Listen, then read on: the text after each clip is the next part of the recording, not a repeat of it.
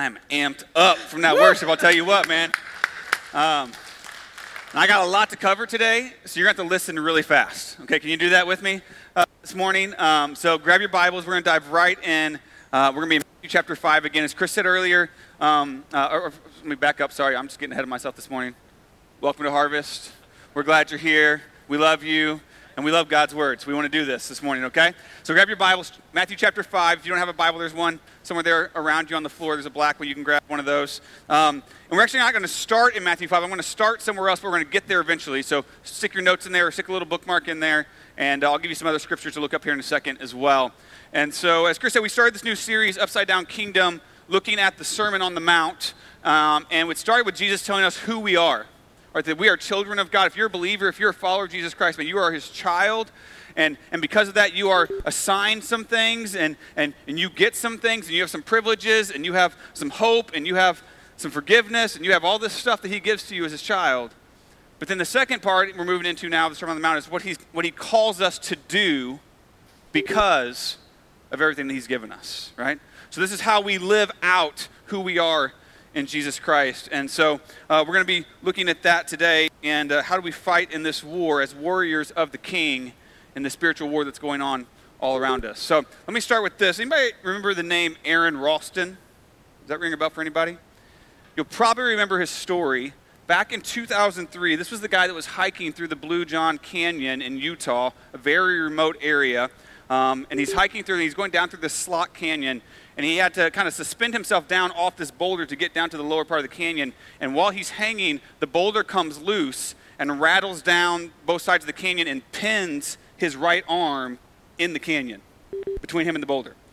And so he immediately starts, trying to use the adrenaline he has to get out and screaming and yelling and trying to find some way to break free from this thing, and it's just not happening. And nobody knew he was hiking that day. He hadn't told anybody where he was going or what he was doing. And so he knew that nobody was going to come looking for him, and it was a very small, remote part of the canyon that nobody was going to see him just by happenstance. And so he was stuck there, and he knew that if he didn't get free somehow, he would die right there in that canyon. And so after about 5 days, he finally got the guts up, I guess, to take out a dull pocket knife and to cut off his own forearm to get free from the canyon. He then hiked out, rappelled down 70 yards, and then hiked out 3 hours before he was picked up by helicopter. So I want you to just imagine for a second, put that last picture up there of him. This is him now with the no arm on the right side there. Put yourself in his shoes for a second. Could you do that? Could you take a knife and cut off one of your own limbs if it meant you had a chance to live again? That you actually got to have life beyond this if you're willing to cut off and lose one of your limbs? Interestingly enough, that's the exact same analogy or picture that Jesus is going to use in the text today when he says, listen, I've got a better life for you, but in order to get there, you might have to cut some things off. You might have to take extreme action and actually get rid of some things that are pretty valuable to you. Okay? And what we're going to see here as we dive into this text is he's talking, as you can see in your notes, about lust. And he urges us to cut off lust from our lives so we can finally truly live the way we were designed to live. And so here's the main idea today as we walk through this text. Deep intimacy with my spouse requires amputating lust from my life. Deep intimacy, true fullness of intimacy that God has for us with our spouse only comes as we cut off, as we amputate lust from our life. And please don't zone me out if you're not married. I'm not talking about only current spouses. I'm talking about future spouses as well. All right? This applies for all of us in various ways today, as you're going to see as we walk through the text. So this is important that we all grasp this. But this topic we have in front of us is a massive topic in our culture. Sex and lust and adultery, this is a big issue all around us, and it is wreaking havoc on our society in many, many ways. And so before we can just dive straight into Jesus' teaching here, I feel like we need to kind of pull back and kind of get a 50,000-foot view of what is God's view of sex, right? like before we can get into the nitty-gritty stuff, like we need to first know, how does God see this? What does God think about sex in general? And once we establish that, then we can compare what God says about it to what our culture says about it, and then maybe we'll be ready to receive Jesus' teaching today. So, with that in mind, the first point you're going to see there is that we need to receive sex as a gift from God. We need to receive sex as a gift from God. You see, sex was actually God's idea. I know for some people that's really strange to think about, like when you think about sex and God in the same like sentence, but sex was actually God's idea. When God created, remember, he created everything out of nothing, right? He created all of creation out of nothing, and he created, at the end of the week, he created man and woman, and it says that he brought the two of them together, and he gave them to one another, and he said, and they were naked and unashamed. And then, in Genesis 1:28, this will be on the screen for you, it says, and God blessed them, and God said to them, be fruitful and multiply, and fill the earth and subdue it, and have dominion over the fish of the sea, and over the birds of the heaven, and over every living thing that moves on the earth. Now, God's first major instruction to the very first two humans was be fruitful and multiply, right? It was God's idea. I think, I'm looking around, I'm pretty sure everyone in the room, we all know how humans multiply. Everybody good with that? Like, I don't have to explain that this morning. Like, we're not gremlins. You don't just pour water on us and we just start we all know how the multiplication thing works, right? God decided that it was going to work that way. God designed it to work that way, right? This was his plan. He made sex. He wired men a certain way. He wired women a certain way so that this would happen. All the physics of it, all the biology of it, all of that was his planning, his creation. Sex was God's idea. And some people have taken this verse to then claim that, okay, yeah, God created it, but he only created it for procreation. Right? Like that's why he gave it to us, was to be fruitful and multiply. And so anything beyond that means is not appropriate. And I have a real problem with that. I actually have several problems with that. But one primary problem with that, which is the Bible doesn't say that. And so I want you to turn with me, if you got your Bibles, flip back to Song of Solomon, chapter 7. I just want to illustrate for you just briefly this morning why I want to challenge that presupposition today. If you don't know where that's at, if you've never read that book, go to the middle of your Bible, go slightly to the right, you'll find Song of Solomon. This isn't one that gets opened a lot in church, I'm just being honest with you, okay? Song of Solomon, chapter 7. This is actually a collection of writings that Solomon wrote to his beloved, King Solomon. He starts off like this in chapter 7, verse 1. How beautiful are your feet in sandals, O noble daughter. Your rounded thighs are like jewels, the work of a master hand. Your navel is a rounded bowl that never lacks mixed wine. Your belly is a heap of wheat encircled with lilies. Now, let me just pause here for a second. Some of you are probably thinking, like, that doesn't sound real great right now. Like, that doesn't sound too flattering. You have to have a little contextualization here, right? Like this would have been like major uber romantic to Solomon's girl back then, you know. But guys, if you're wanting to impress your lady, I wouldn't go straight to this, right? Like you might want to switch it up a little bit, like the rounded thighs and the belly, a heap of wheat. That's probably not going to play well for you, okay? So like find a better way to express what you're trying. But for him, this was nailing it, okay? Verse 3, your two breasts are like two fawns, twins of a gazelle. Your neck is like an ivory tower. Your eyes are pools in Heshbon by the gate of Bath Rabbim. Your nose is like a tower of Lebanon, which looks towards Damascus. I would stay away from that one too, guys. Your head crowns you like caramel, and your flowing locks are like purple. A king is held captive in the tresses. How beautiful and pleasant you are, O loved one, with all your delights. Your stature is like a palm tree, and your breasts are like its clusters. I say I will climb the palm tree and lay hold of its fruit. Oh, may your breasts be like clusters of the vine, and the scent of your breath like apples, and your mouth like the best wine. I'm going to stop right there because I'm already starting to blush a little bit up here. That's in the Bible.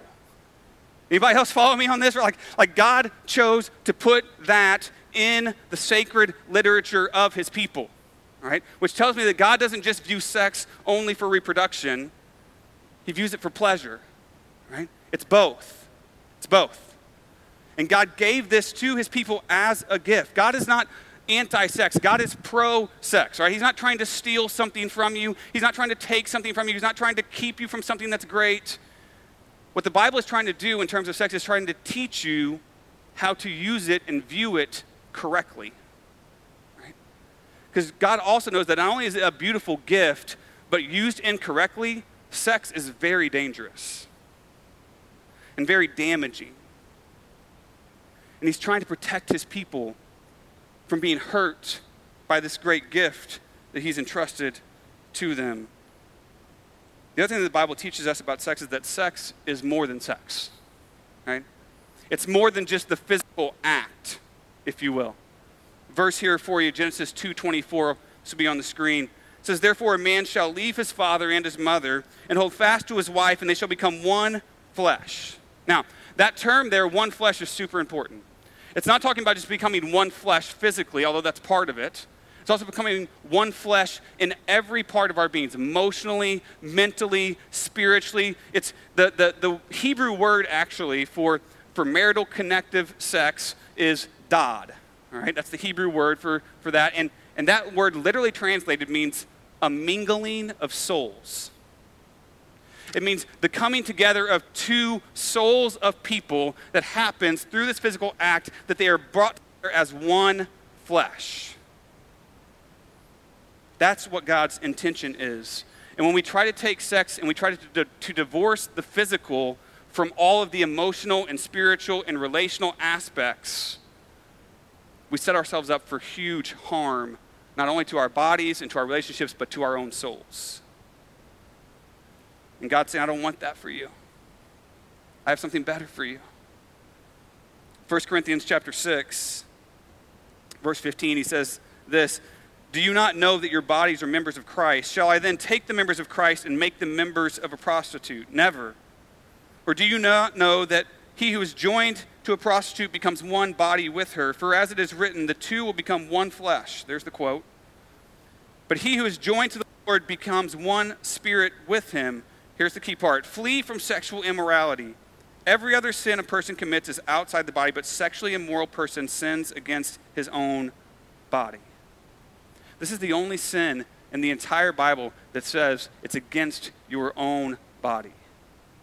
Because he's getting down to this essence of the sole issue of sex, right? Like, when I choose to use sex outside of the bounds, outside of the guardrails that God has created, which is marital covenant relationship, when I go outside of that, I actually damage my own body. I damage my own soul because I'm using it in a different way.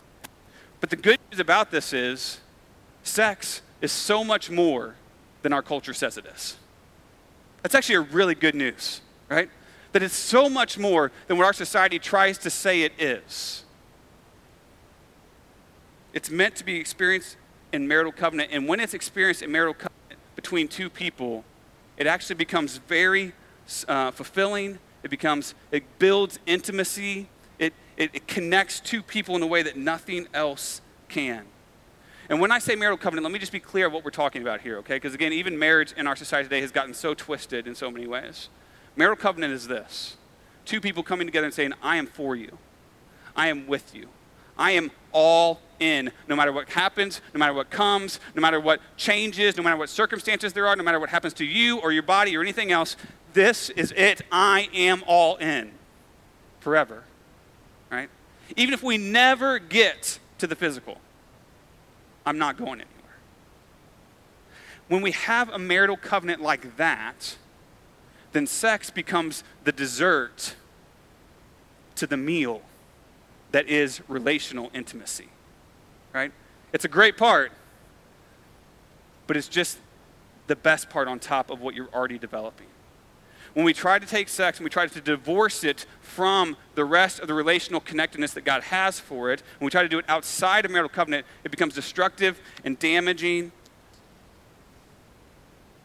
It becomes me using you to satisfy my desires without any concern for your ongoing well-being. It becomes a steady diet of sugar that leaves us, it gives you that momentary high, but leaves you empty and malnourished and just lacking in every way.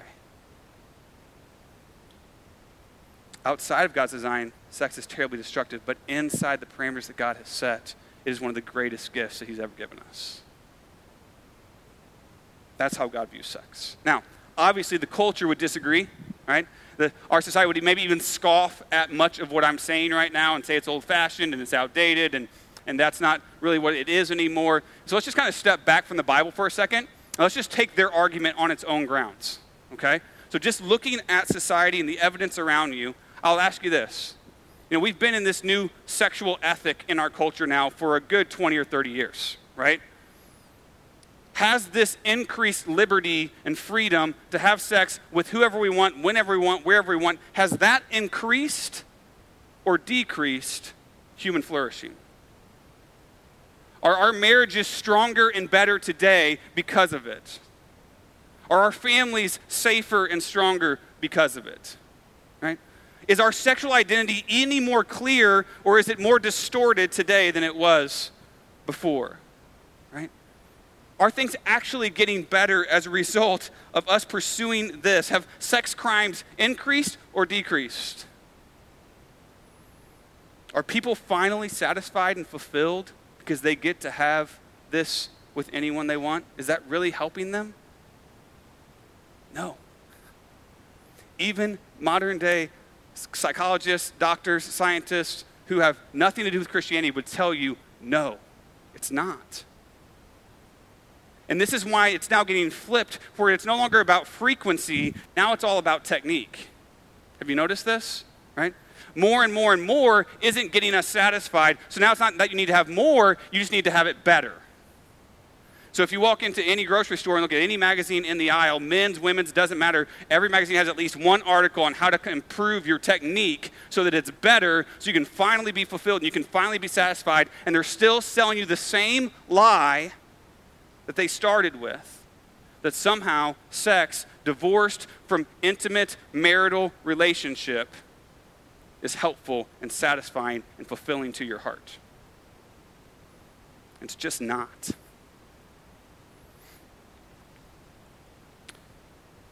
If sex is indeed a gift from God, then we have to receive it as a gift. And think about how you correctly receive a gift. Give me a gift. If you want a gift, and I come and I just take it and I run away with it, is that you giving me a gift? No, that's me stealing, right? That's me taking it before you give it to me. That's no longer a gift. It's now stolen goods. If we're going to receive this gift, we have to wait and receive it as God wants to give it to us, not when we want to take it. Right? Secondly, when someone gives you a gift, if you start to love that gift more than you love the giver of that gift, we now have a problem. Right? Because the gift isn't what's important, it's the heart behind the person giving it to you. And when we elevate the gift above the giver, it disconnects the relationship. And when I start to use the gift in a way contrary to the heart in which you gave it to me, I'm now disrespecting and neglecting the honor due the person who gave me the gift. And all those things are what we've done as a society with sex. We've taken it before it was supposed to have it. We've used it in a way other than the way it was given. And we've elevated it to become the most important thing.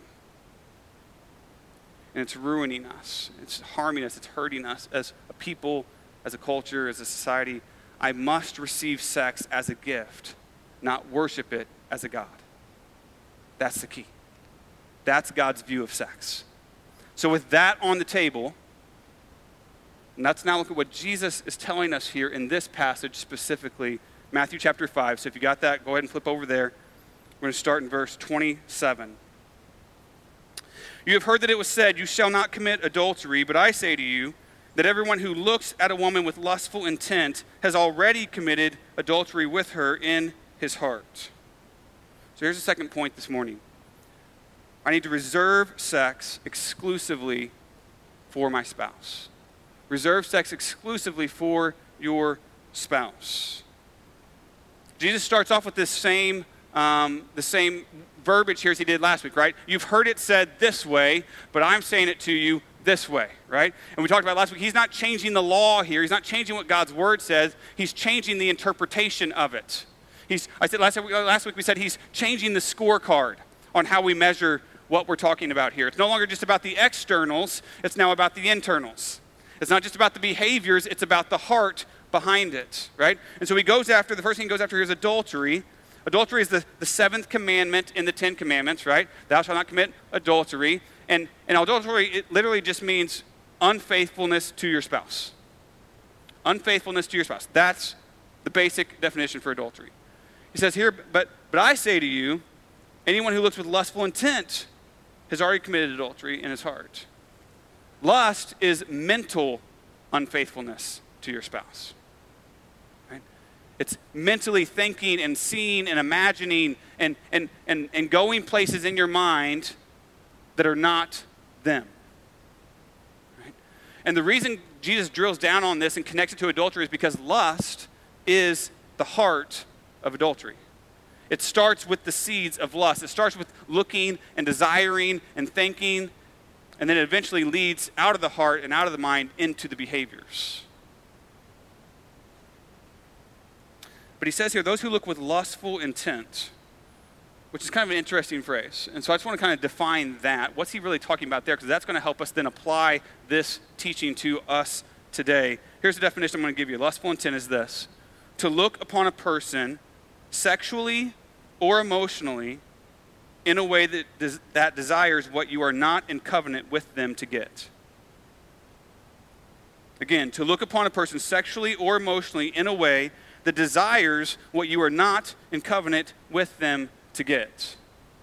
I actually got that definition from Pastor Matt Chandler. In fact, I gleaned a lot from him for this message. He was super helpful. But in other words, what he's saying there is, listen, lustful intent is a desire to take what's not yours. Desire to take what is not yours by marital covenant. And in context here, obviously, Jesus is primarily pointing this at men. But I think we can all agree today, at this point in our society and culture, this applies to both men and women, maybe in slightly different ways, but it's both there. And so now I just want to look at what are the two primary ways that lustful intent comes at us in our modern day culture.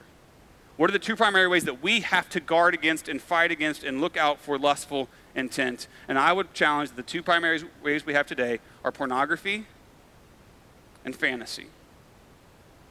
Pornography and fantasy. And some of you, I know you're already thinking like, okay, so what exactly does that mean? Like, what's in that definition? Any illicit material. Right? Some of you are like, okay, but what about, like, let me just say this. If you're trying to really like hash out and get a fine line here, I'm already worried about you. Right? Like, but just to be super clear, we're talking about images, we're talking about videos, we're talking about movies, we're talking about mail order magazines, we're talking about almost anything rated mature on Netflix, right? We're talking about romance novels, we're talking about 50 Shades of Grey, we're talking about all of that. I could go on and on and on and on, unfortunately, right? Anything that creates an alternate reality where you desire something that isn't yours. Anything that puts that in your head, an image, a book, a conversation that makes you start desiring something that's not yours by marriage. And here's the problem with pornography and fantasy is that it damages us as souls before the Lord. I'm going to give you 3 quick ways that I see that this happens for us. Number 1, it dehumanizes us. You see, God gave us the gift of sex wrapped in a soul, right? He didn't just give us the physical act. It's wrapped in the soul of the person, and it's connected together. And even in marriage, even in marital covenant, your spouse is not an object for your satisfaction. They're there for you to build a relationship with and to love and to cherish and to grow together. They have a soul that you're supposed to be caring for. And the same is true for every man and every woman on that screen and in that magazine. That is a person that God created in his image with a soul that he cares about. And when we take advantage of that, we're dehumanizing them and we're dehumanizing us. I just want you to think about a second. Those people, at some point, that's somebody's sons and daughters, right? Like, I just think about my little girls, like, what in their life, what darkness had to befall them that they got to that point, that that's okay, that they're willing to do that. And I know that in those moments there's smiles and there's smug looks and there's all those things, but do not fool yourself. On the other side of that, there's hurt and pain and loss. And they've been dehumanized in the process. Second thing is pornography and fantasy, it rewires our brains. There's actually a guy by the name of William Struthers. He's a biopsychologist, not a Christian to my knowledge, who has done tons and tons, mountains of research on the effects of pornography and fantasy. And one thing that he's found is that as you use it more and more, it creates pathways or trails or roads in your brain.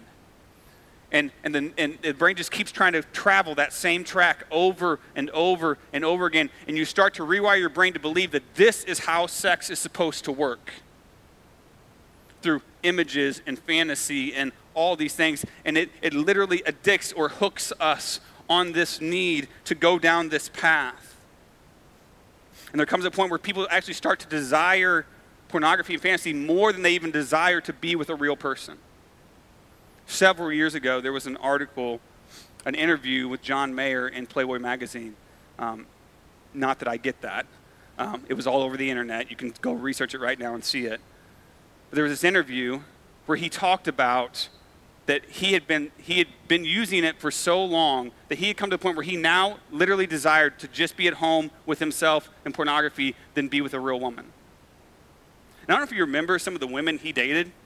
Like, they were not hard to be attracted to. They were on magazine covers and movies and all this kind of stuff. It's not like, but his brain had been so rewired that he didn't even think straight about it anymore. I've been in counseling with married couples who have to go to this first before they can even be intimate with one another because their brain has been so wired to think that this is how it works. And it just runs to that shortcut over and over and over again. The third way that it damages us is that it robs us of joyful, loving relationships. Some of you know exactly what I'm talking about. Because unfortunately, this is your story.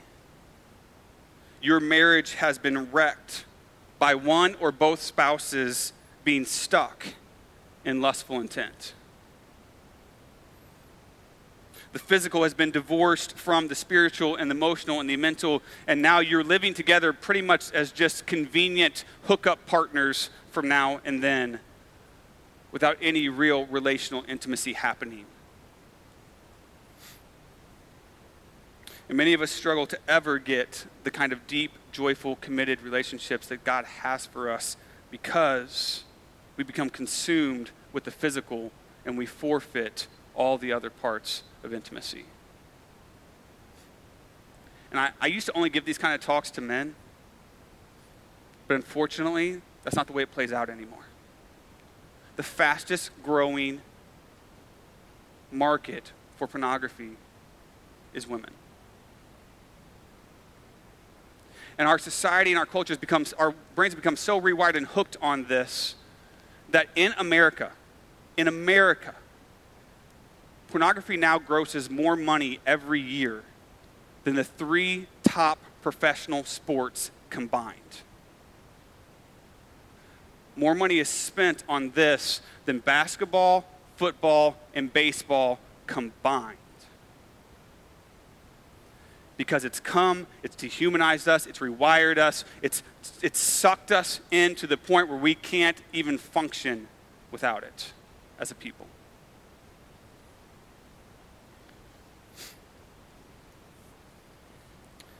I wish I could say that this was a principle that I had followed in my own dating life as a young man.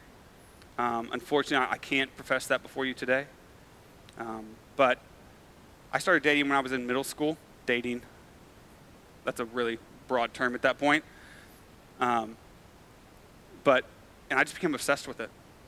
Can be obsessed with girls and the game and the chase and the whole thing. And that was middle school and high school and college for me. And it was the same story every time, right? We'd start going out, we'd go out a couple times, and pretty soon, 2 or 3 weeks in, things would start to get physical. And every single time things started to get physical, any attempt to continue to build the relationship emotionally or spiritually or mentally together, like all that got nixed. And it became all about just the physical. Every time, right?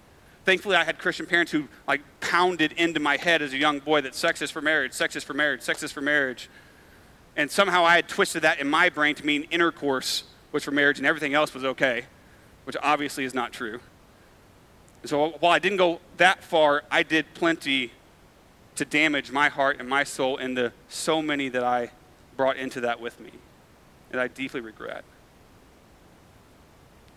But every time it was the same way. When the physical started, everything else seemed to stop. And the physical side just became all consuming because it was out of order. When we get involved physically before God says to, we end up being consumed by the superficial experience, and we never get to grow any deeper in our relationships.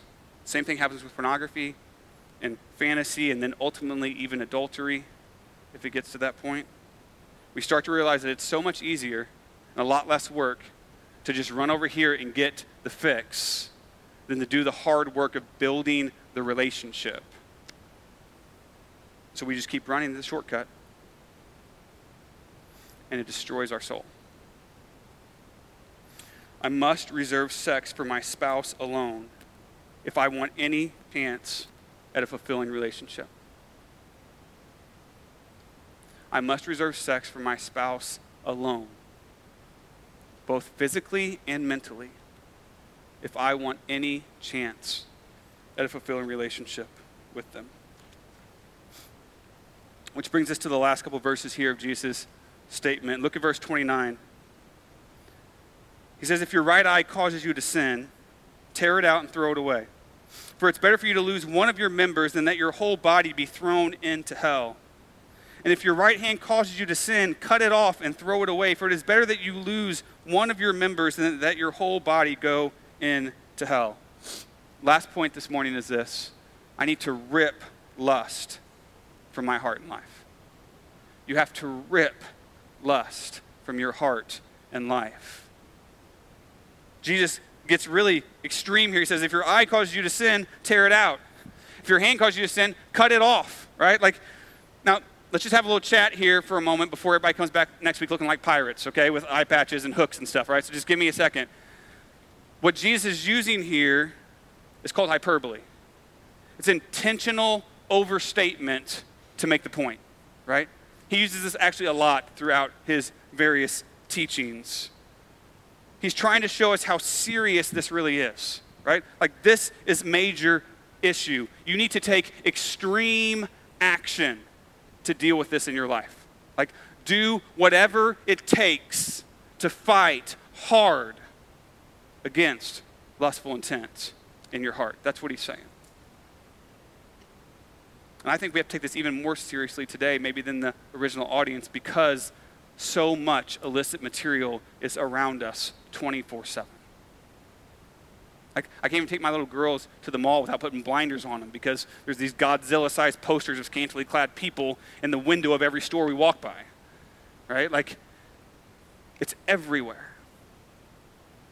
And we have to be diligent, and we have to fight hard. And so how do we fight? I'm going to close. This is kind of the closing piece. I just want to give you some really basic strong application points of here's how we fight against lustful intent in our hearts. We have to do it on two fronts, okay? Number one, this is the most important one, love Jesus more. We have to love Jesus more. That means cultivating a fervent, growing, biblical relationship with Jesus Christ. Right? That is where we have to start. It has to start with the gospel, with the relationship with Jesus. If we run past that to the other stuff I'm going to share with you later, it will not work. It might work short term, but it will not work long term. This is the only freedom you find is in Jesus. God looked down and he saw who we were. And he knew what we were going to do. And he knew how broken and how much we were going to twist this gift. And he said, you know what? I'm going to help you with that. I'm going to rescue you. I'm going to give you freedom in this. And so he sent his son, Jesus Christ, to come and to be born as a human, to walk a perfect, sinless life. I can't even imagine the fact that Jesus never had a lustful thought. That blows my mind. But he did. Perfect, sinless life. And he went to the cross and he died a sinner's death to pay for your sins and to pay for my sins on my place, in my place on the cross. Bury my guilt and my shame, and he took it to the grave, and he was dead, and they buried him, and he rose to life 3 days later to show that he was God, to show that he had conquered sin, he had conquered death, and he now offers you grace and forgiveness and freedom from this. But it only comes as you pursue a relationship with Jesus Christ. It only comes as you pursue Jesus and the Holy Spirit comes and lives inside of you and changes your heart from the inside out. I can honestly tell you, I think that you have no hope of winning this battle without a relationship with Jesus. Because the more I love Jesus, the more I hate my sin. That's just the way it works.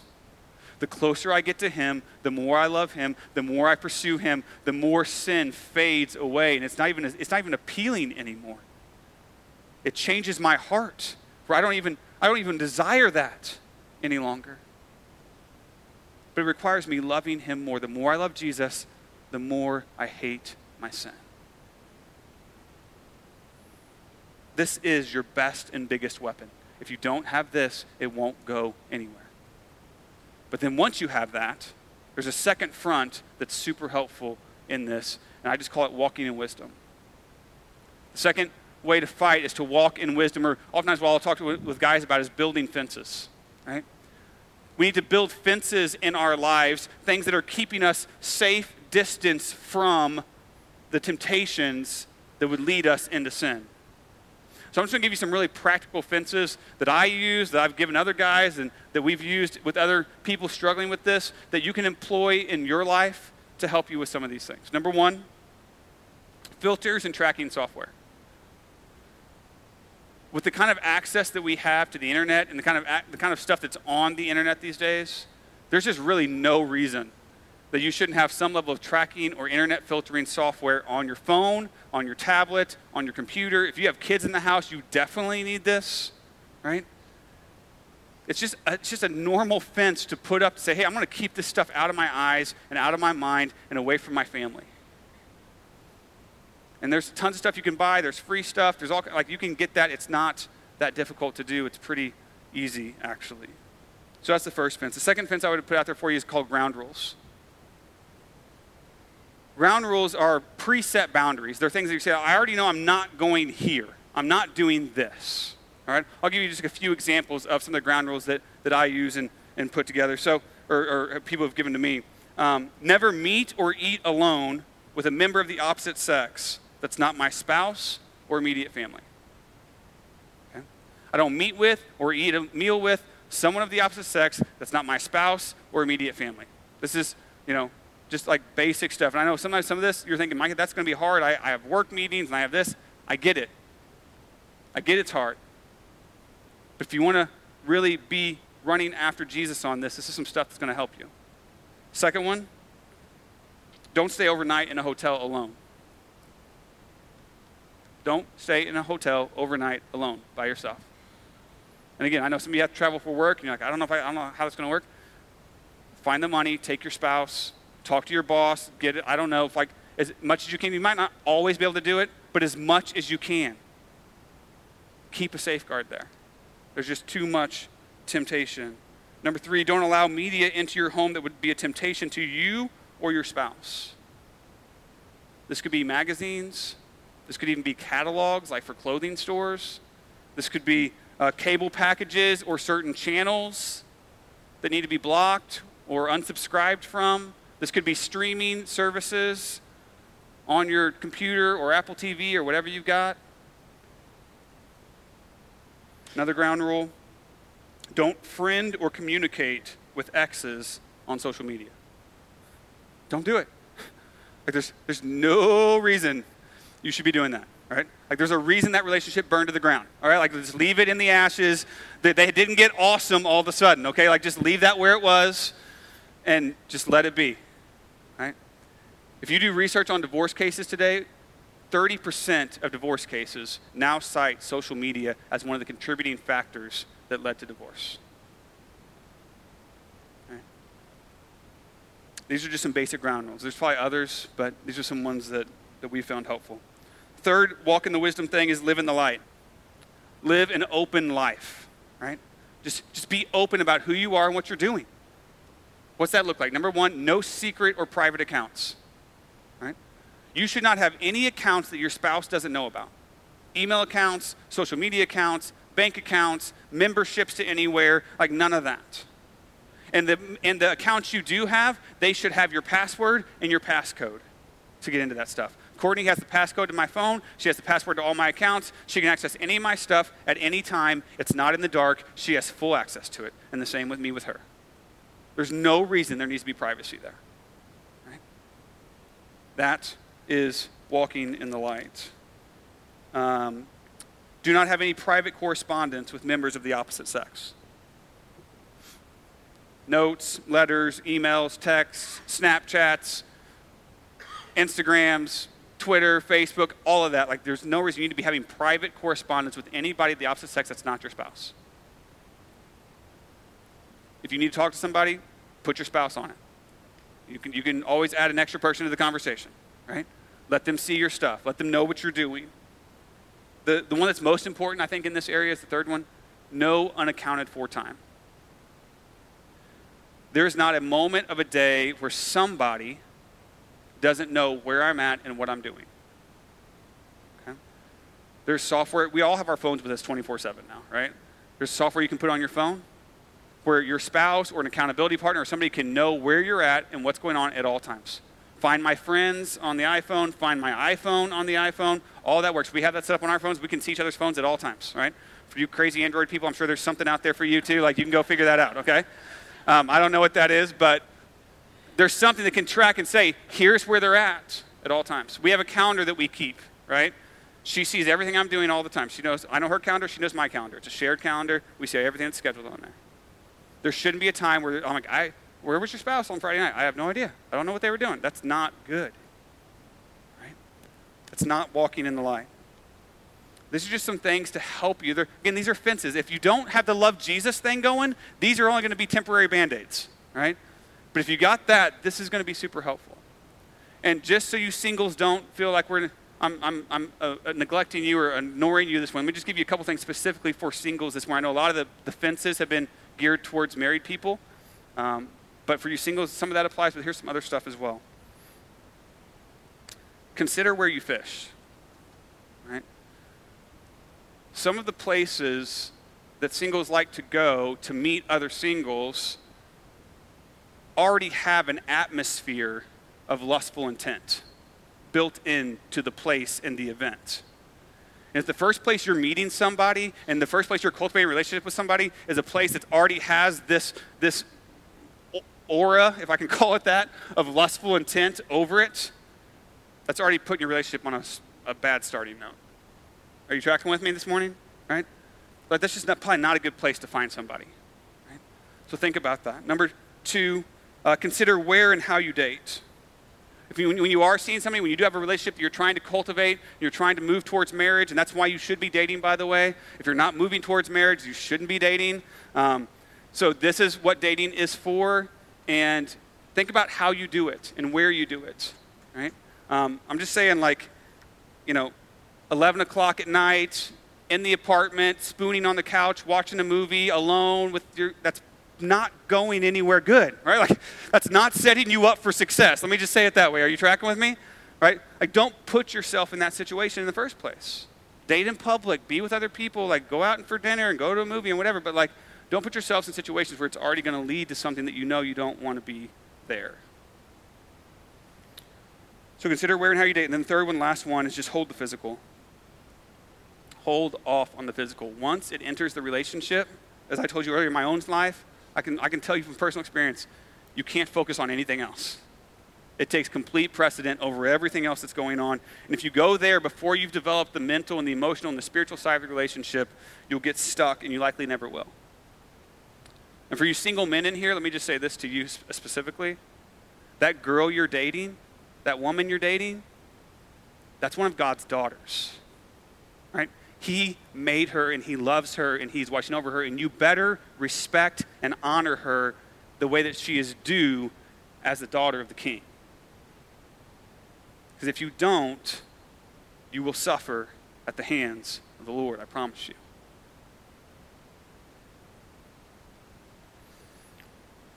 So I'm sure some of you are thinking, right, like, Micah, some of that seems really extreme. Like, some of that seems like really over the top at this point. And I would agree, yes, it does. And yes, to our culture and society, absolutely it is. But here's what I would say to you. How important is your soul? How important is your spouse, current or future? In my book, those are the two most important things I have in this world. And so I need to do whatever it takes to protect them. And this is what Jesus is saying. Do whatever you got to do.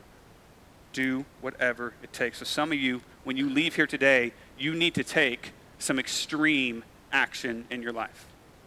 You need to delete your social media accounts. Some of you need to get rid of the smartphone and go back to the flip phone.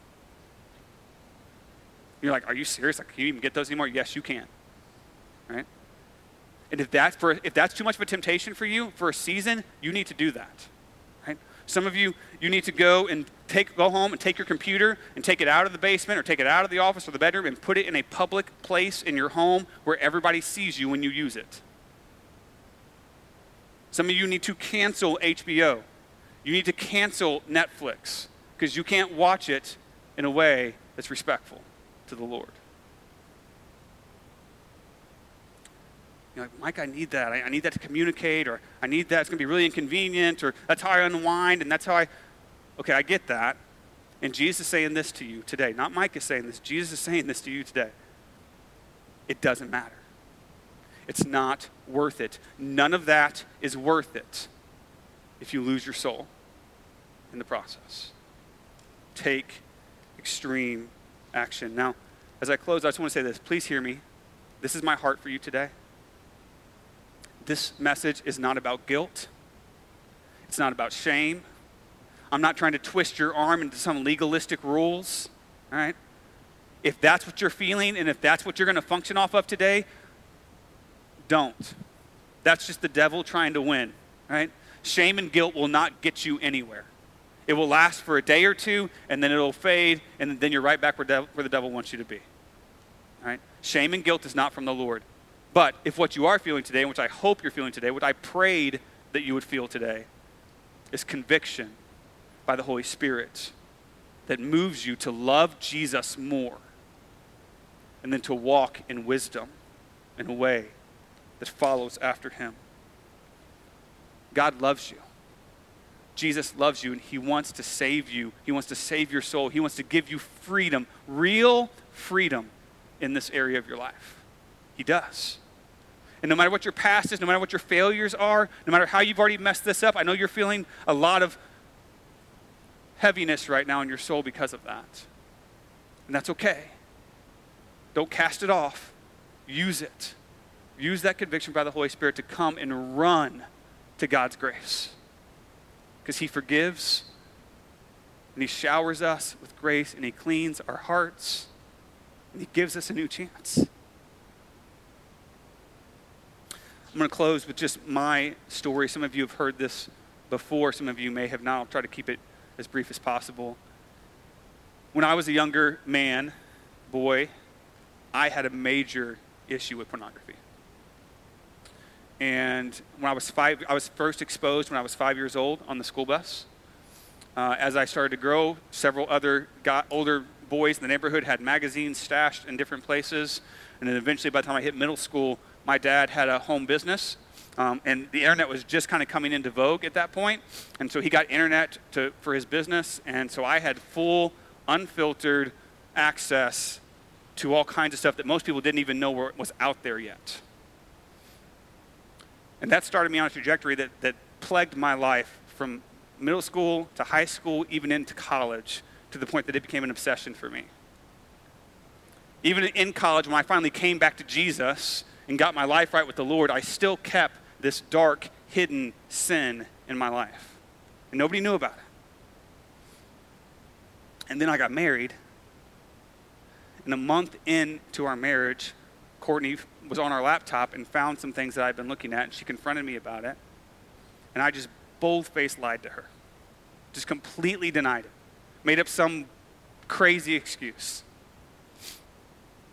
And it tore me up for a week. That's the first and last time I've ever lied to my wife. And the rest of the week, man, God was just tearing me apart, because not only was my sin destroying me, now it was destroying her. And it was destroying our relationship. And I was lying about it. And so at the end of that week, I finally came clean with her about what it was and what the problem thing. And it was hard. And it was hurtful. And it hurt her. And she had every right to be hurt. But God used that as a precipice to start changing my heart and my life on this issue. And so we immediately started putting those fences up, right? Started putting software on the computer, started getting accountability partners, started reading the books, started doing all the stuff. She would not let me be alone at all for like a year or two there. And that worked for a little bit. But then after a while, I would find a way to get around the fences and run back to this temptation that was wired into my brain. And I kept falling and failing until finally, through much prayer and much study of God's word, he finally revealed to me, like, this is not going to get any better. You're not going to get freedom here until you love me more than you love your sin. And when that clicked, I started getting freedom. It still wasn't immediate. I still had some failures after that, but they became less and less and less and less. So I can say that today, not that I'm perfect and not that I don't still feel temptation, I do. But I'm walking in freedom here because of Jesus Christ. And if you're dealing with this, you can give him a clap. That's good for the Lord. And if this is your story, I want you to know that it's hard stuff and it's bad stuff, but there can be freedom. There is hope. God can and will deliver you from this if you will run to him, if you will love him more than you love your sin. I must love Jesus more than I love my sin to rip lust from my life. That's the only way it's going to happen. So, as we pull together today, let me just kind of circle back to the opening point. This is all for God to get you to where he designed you to be, which is deep intimacy with your spouse. Right? Deep intimacy with my spouse requires amputating, cutting off, getting rid of extreme action, lust from my life.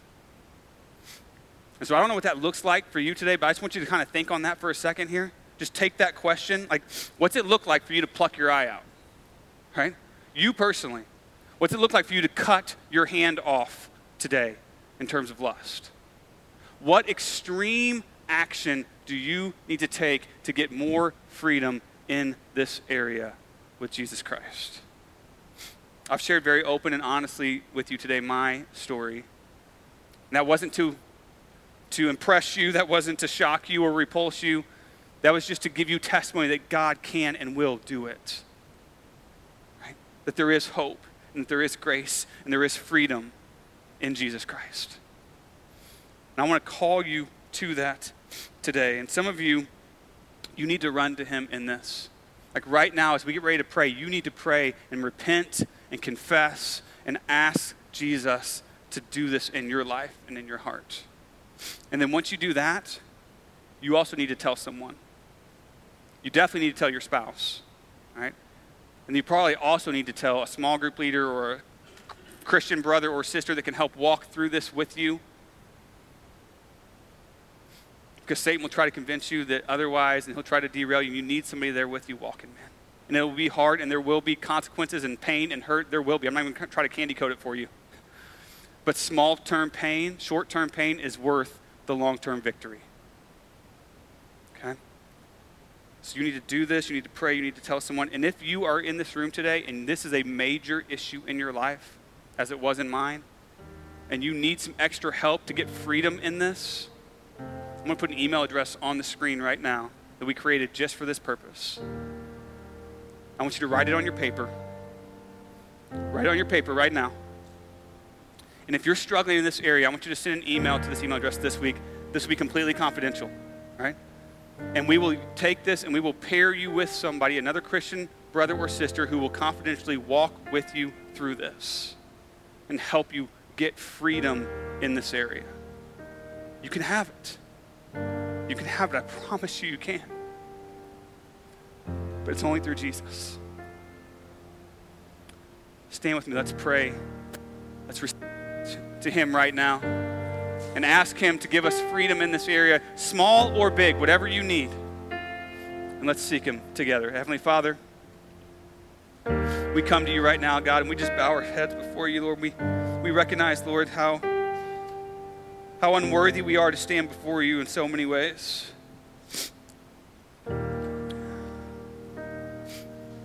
But Father, we know that you are the all-powerful, almighty, sovereign God of the universe, and you can deliver us from anything in our lives. So please hear our cries. Lord, hear us today. Deliver us from lustful hearts. Give us freedom to live in the fullness of what you created us for. We know that this only comes through Jesus Christ. So please stir our affections. Stir our affections more and more for him, that we may love him more and love our sin less. Father God, heal us today. Heal our hearts, heal our souls as we return to you in repentance from sexual sin and we seek your grace. Lord, we're coming to you, broken sinners, asking to be healed. In Christ's name we pray. Amen.